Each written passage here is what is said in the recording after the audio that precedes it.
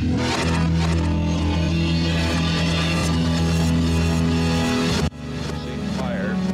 4, 3, 2, 1. We have ignition.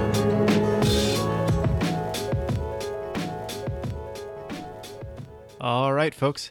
It's another episode of All the Responsibility, None of the Authority. I'm Rob McGroarty, and on behalf of my co-host Nils Davis, I'd like to welcome you back. We had such a great conversation with David Binetti talking about innovation options that we split it into 2 episodes, and this is the second. Fair warning, it's a dense topic, and in the second half, we're jumping right back into the heart of things. If you haven't listened to the first half, we highly recommend you go back and listen to that one first. Heck, even if you didn't listen to it, it's probably worth the time to listen again as a refresher. In this second half, we're going to dive deeper into the application of the innovation options, some of the underlying theory behind it, and practical advice for product managers in leveraging this framework to move initiatives further in large organizations. We had a great time and want to thank David again for sharing his unique framework with us. So without further ado, we'll dive right back into the episode. So do you take sort of the downside risk and build it in as a potential upside? So for example, Polaroid. They built the first digital camera. They were way ahead of the curve, but then they thought that it would disrupt their own current print business. They decided not to go for it. Would a calculation here include not just the upside of what digital cameras could bring in as a separate revenue stream, but also the mitigation of a loss if the entire industry were to move from print to digital? No, because ultimately I don't know enough about the Polaroid case in terms of how much market risk they had eliminated by the time they had developed the technology, right? So that they could have still been facing basic market risk. I think that's a different, like the concept you're trying to say here is like, look, you're going to be disrupted. The only question is, do you make money off of the disruption, or you just go away? Right. And so it's not like you can hold back the dam from happening. Like, it will cannibalize your business. Like, there's no question that your business will be cannibalized. So my answer to that isn't usually that, like an innovation option will save you from that, because the innovation option can answer the question and you're still going to be worried about cannibalization. So my response to that usually is like, yes, you're going to cannibalize. Cannibals don't starve. Right. I guess the concept would be, if you have a cash cow business, is it worthwhile to try to use this framework to build in a budget to go explore things that are not part of that core cash cow business, and something that might save you from that downside if you do get disrupted? Yes, absolutely. Yeah, it's exactly right. So like the concept here is portfolio theory. Right. So people that are in finance will understand portfolio theory, specifically the CAPM theory, capital asset pricing model theory. We're basically saying, look, there's certain percentages of our company we want in certain different. Let me take an example from the real world. Like, you don't want to invest all of your stock in one company. Why? Because if that company goes bust, you're ruined. Mm-hmm. Right. So you can also make the most money if you bet everything on black at the casino. Like, you'll double your money in one roll, one spin of the wheel. It's just high risk, right? And so instead, we like to take a portfolio-based theory, which says, okay, yes, I'm going to have a little bit of money in these stocks and these stocks and these stocks, and I'm going to have some money in bonds, and then I'm going to have a little bit of money in some, insurance policies, or maybe a little bit of gold, or maybe some, hedging instruments, hedging options, right? So that you have this entire portfolio mix, and your goal is to make the product mix, in this case, the mix of financial instruments, give you the most efficient return for your risk. And that's called being on the efficient frontier. That's a term in finance, being on the efficient frontier. And it's basically saying that, like, I'm going to have a certain tolerance for risk, and I want to make sure that whatever my portfolio is of investments matches my tolerance for risk. So the same thing has to be true for people that are in product, right? I want to have a product mix. Yes, I've got my product today that's representing the vast majority of my sales, existing, analog cameras, but I also want to have a little bit of investment for the future in this, really high growth industry, which is digital. And then, I also want to have something over here, which is really, really in the future, which are, holographic imagery, right? Whatever. And so You manage your overall portfolio saying, I have a certain tolerance for risk, and I'm going to balance the different product lines that I have so that my product line as a company is on the efficient frontier in the same way that I manage my stock portfolio individually, right?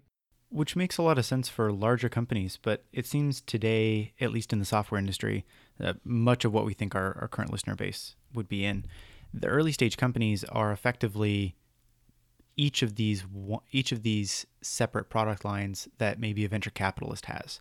So in the same way that Eric Ries kind of pointed out, that you're not necessarily going to be able to diversify and do 100 different things in a good lean startup business.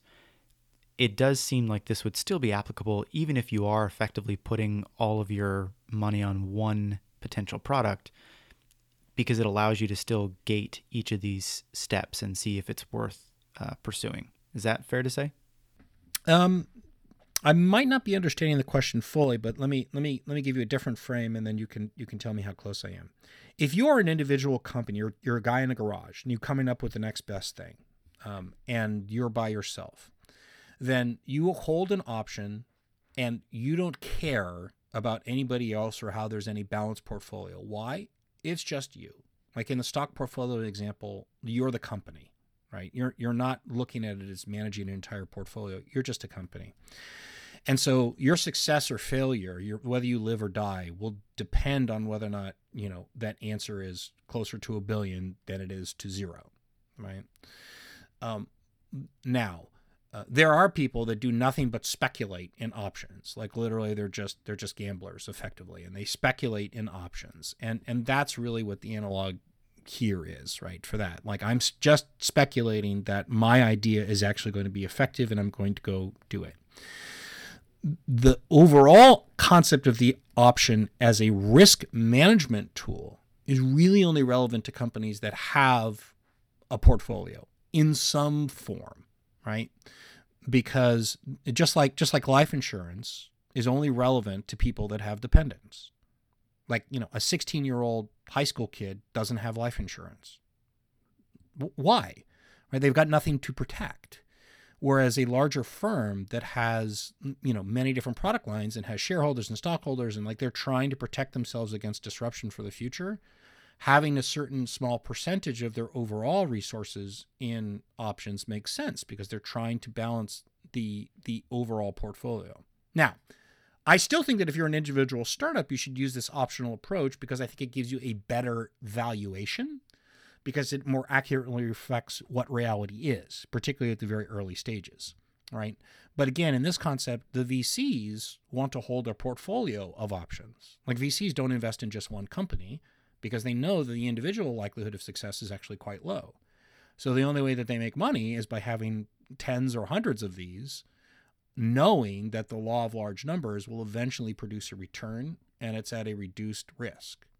Like, you could have had Sequoia invest, take their entire portfolio, invest it all in Facebook. Like they would have been extraordinarily wealthy. But they already were extraordinarily wealthy because Facebook hit and they didn't have all the additional risk. So, so it suggests two questions. So one is, how big does a company have to be to use innovation options, roughly speaking? And would the metric be size in terms of dollars, or number of products, or number of, I don't know what other metrics there might be. So that's one question. And the other one, actually super interesting, it sounded like you were talking about using the innovation option approach even for a small company, a startup, as a way of saying, hey, we know what we're doing in terms of reducing risk, and in terms of being able to say to a VC, I'm not just guessing at this, I have sort of a structure. Right. So the answer to your first question is more than one. Okay. Project, right? Right. So, you could have a portfolio that's not terribly diverse because it's got, two things that it's considering, but mostly it's like, do we have a cash flow to protect? Like that's really where the concept of options is most powerful. It's like, do I have some cash flow that I'm trying to protect? Again, life insurance. Like I make money because I work and I bring home a salary that feeds my family every month. That cash flow is what I'm trying to protect by having life insurance, so that if that cash flow goes away because I was killed or disabled or something, that my family can still get the same amount of money that I was making before. And I pay for that privilege, right? So if a company has some existing cash flow that they're trying to protect, then it makes sense to engage in innovation options as a tool to help protect against that downside of their existing industry being disrupted and essentially that cash flow going away. Right. So that's the sort of answer to your first question. The second is it's just a more accurate reflection of reality, right? Again, in the same way that, product companies tweak their Excel spreadsheet to get the number outcome, like that same thing happens in VC, right? Because everybody's dealing with uncertainty. I have an own particular example where I was funding one of my early companies, very early, before I kind of figured out how the world worked. And I was working with the principal for the firm, and they're like, okay, well, let's go ahead and put your financial projections together. And so I dutifully went back to my MBA training and, okay, I know how to do this. And I did this whole big analysis. I spent months on this, getting all these reports and doing this fancy modeling and building this Excel spreadsheet that would make you weep with joy. It was so beautiful and elegant. And at the end came up with this answer, and I can't remember what it was. It was like 46 million. And I took that to the principal, and the principal says, oh no, this is all wrong. Like, and I'm terrified. Like, what? Was that the wrong report, or that was the wrong survey, or like I had some problem in my math? Like, what did I do wrong? And he's like, no, this has to be 100 million. And I said, what do you mean? And I'm like, well, no, you can just make it 100 million somehow. And I was like, well, wait a minute. Like, I did the analysis. Mm-hmm. Like I went out and figured out the answer. This is the answer. And he's like, yeah. That doesn't matter. We only fund projects that have $100 million run rate over 5 years. So go make it that. And like, this is the guy, like, this is his firm, right? It wasn't like an outside consultant. Like, he's deliberately telling me, like, yes, you need to produce a lie for my partners because the partners are expecting that lie. Right. Like, and I'm like, but this isn't right. And he's like, yeah, they know that's true. Just make it 100. Like, everybody's in on the lie. It's like, as long as we all have the shared lie, it'll be okay. Right. So, this was preposterous to me. But what did I do? It's like, yes, sir, right away, sir. And I went and tweaked the numbers till I got 100 million. Not 100, right? It had to be, 102.3. Right. Like, just preposterous.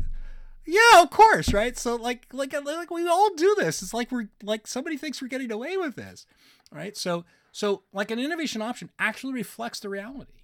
Like no VC, particularly, and I should say no VC. I mean like no early stage like angel investor puts down $50,000 and then expects to see a $55,000 return, right? No, look, it's either 5 million or it's nothing. Right. Right? Like there's no like, I got 10% return. That was solid. Like that doesn't happen. Right?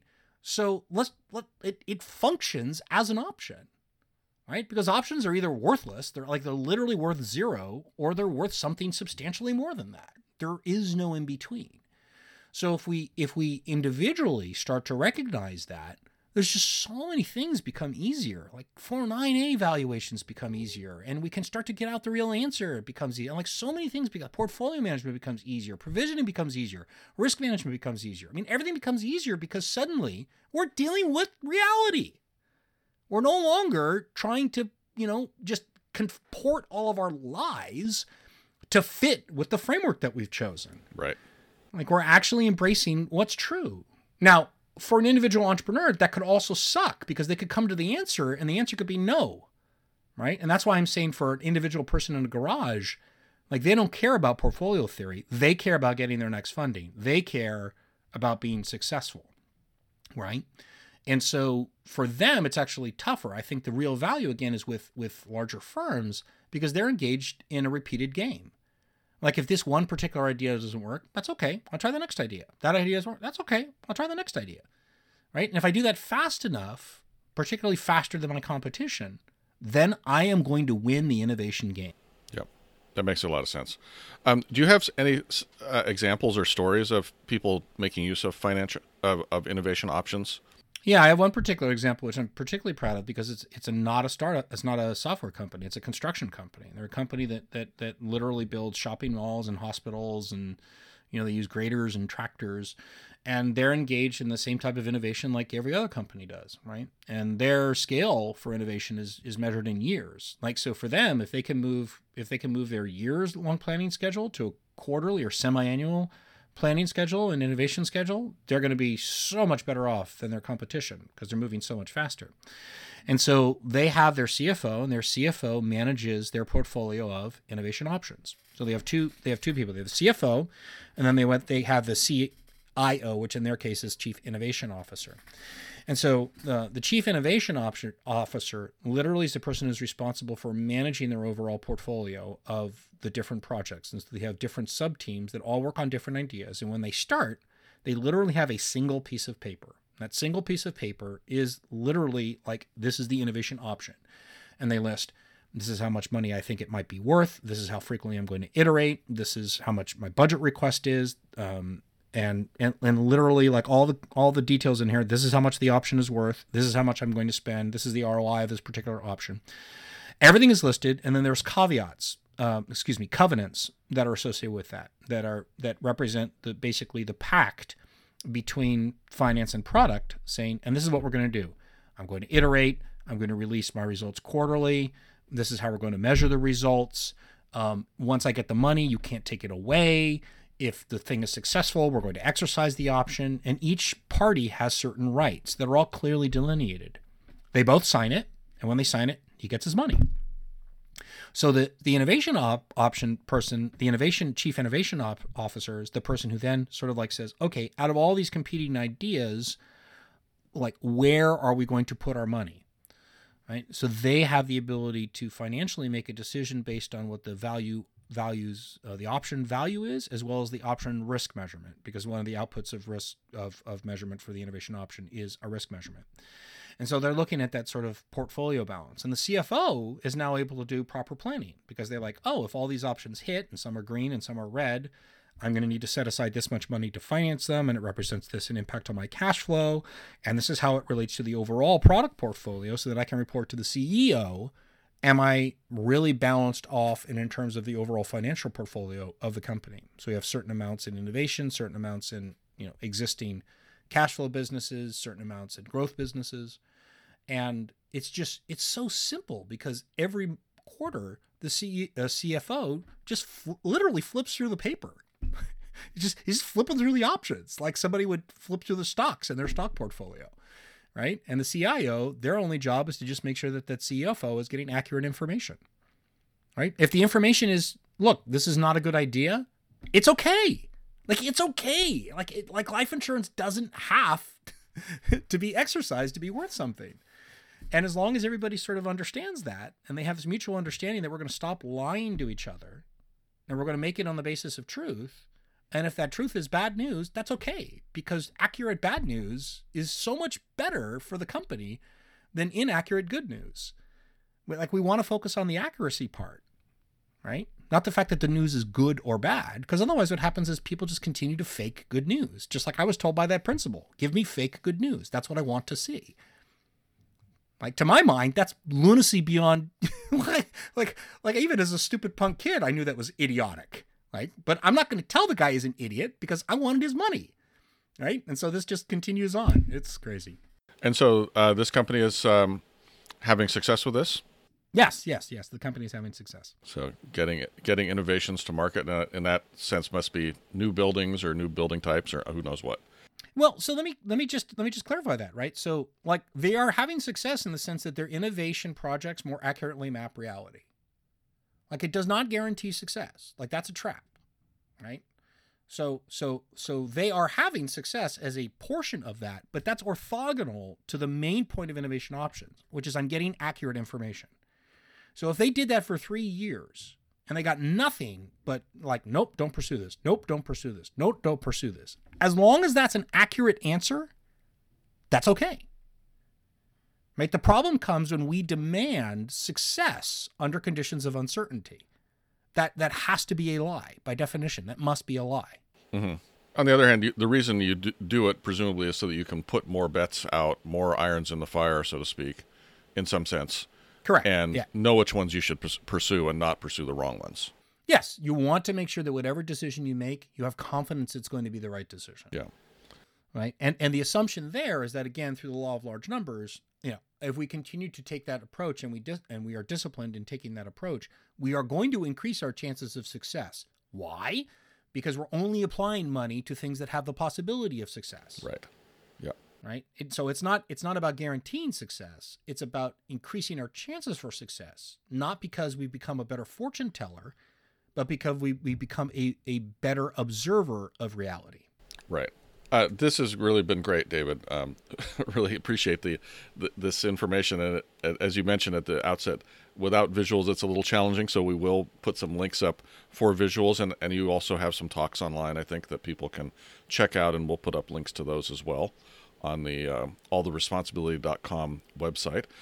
I was wondering, in closing, if you have some ideas about a few things that product managers or a product management team or a product management leader could start doing today to put these ideas into practice if they're not already doing it.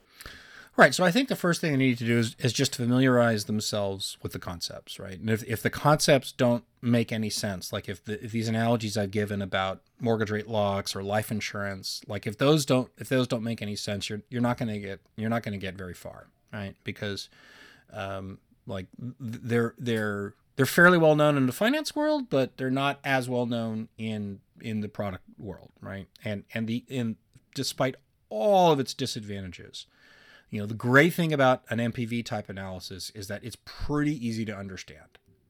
Like, I'm going to make some assumption about the future. I'm going to make some investment today. And as long as one number is bigger than the other, I can move forward. Right? Where the optionality starts to say, oh, it could be this, it could be that. So one of the first things that they can do is just familiarize themselves, with these concepts.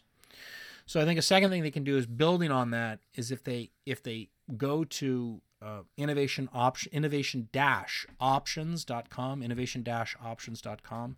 I've got a handy little web calculator there that people can start to just mess around, just start to put in numbers and see what comes out. And there's some visuals there that respond in real time, so that can help people understand how the calculation is made and how it differs from the existing product line. I think the third thing to do is to engage with finance. Like finance is like, every time you talk to product people that have to actually make that finance pitch or whatever, like they sweat and they're like blood drains from their face and like, oh my God, it's like, and they get really spooked and scared, right? Where and it's because they feel like they're going to get found out. Like, oh my gosh, and like, what if they find out there's something wrong with this analysis? Just like I was with this principle. Like, oh my God, what if they find out if there's something wrong with this analysis? And it's like, we're fooling nobody. Like, we're fooling nobody. Mm-hmm. Mm-hmm. They know that we're engaged in this ledger domain. Like, and we know that they know. Like, everybody knows. So if we just engage with finance and say, look, I understand this is typically how we do things, but we have a huge advantage to the firm if we can change our mindset, right? Because ultimately, we all know these are lies, or at best, just really, really random guesses. Right. Right. So if we actually start to realize that these are guesses, if we can build into that concept that, okay, it's a guess, how do we now change our mindset now that we know it's a guess? You can suggest innovation options to them, right? And they can look into it, and they can sort of like say, oh yes, I get this, because they'll more than likely have a more foundational background in that. That's an assumption on my part, by the way.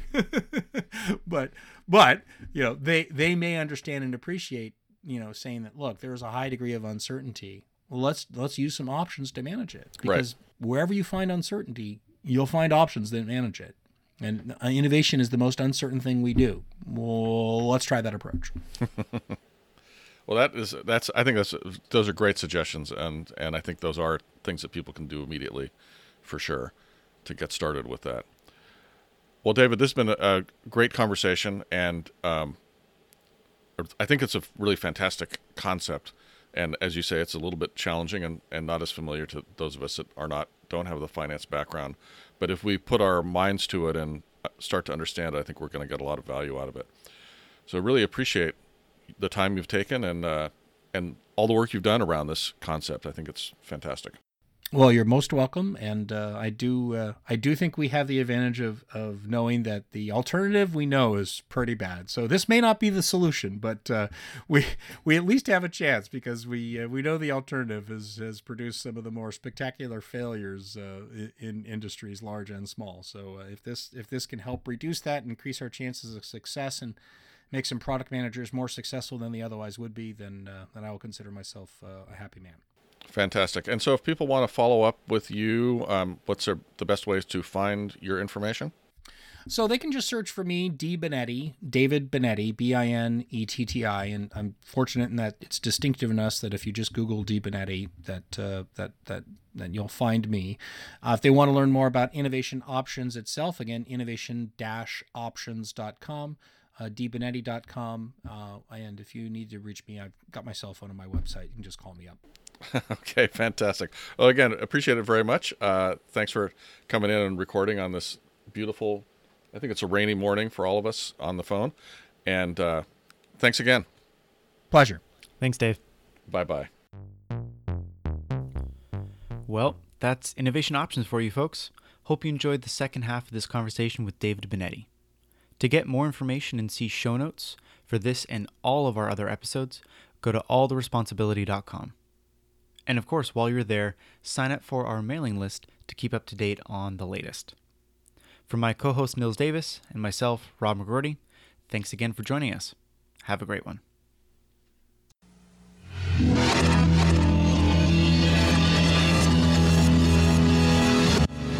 Fire.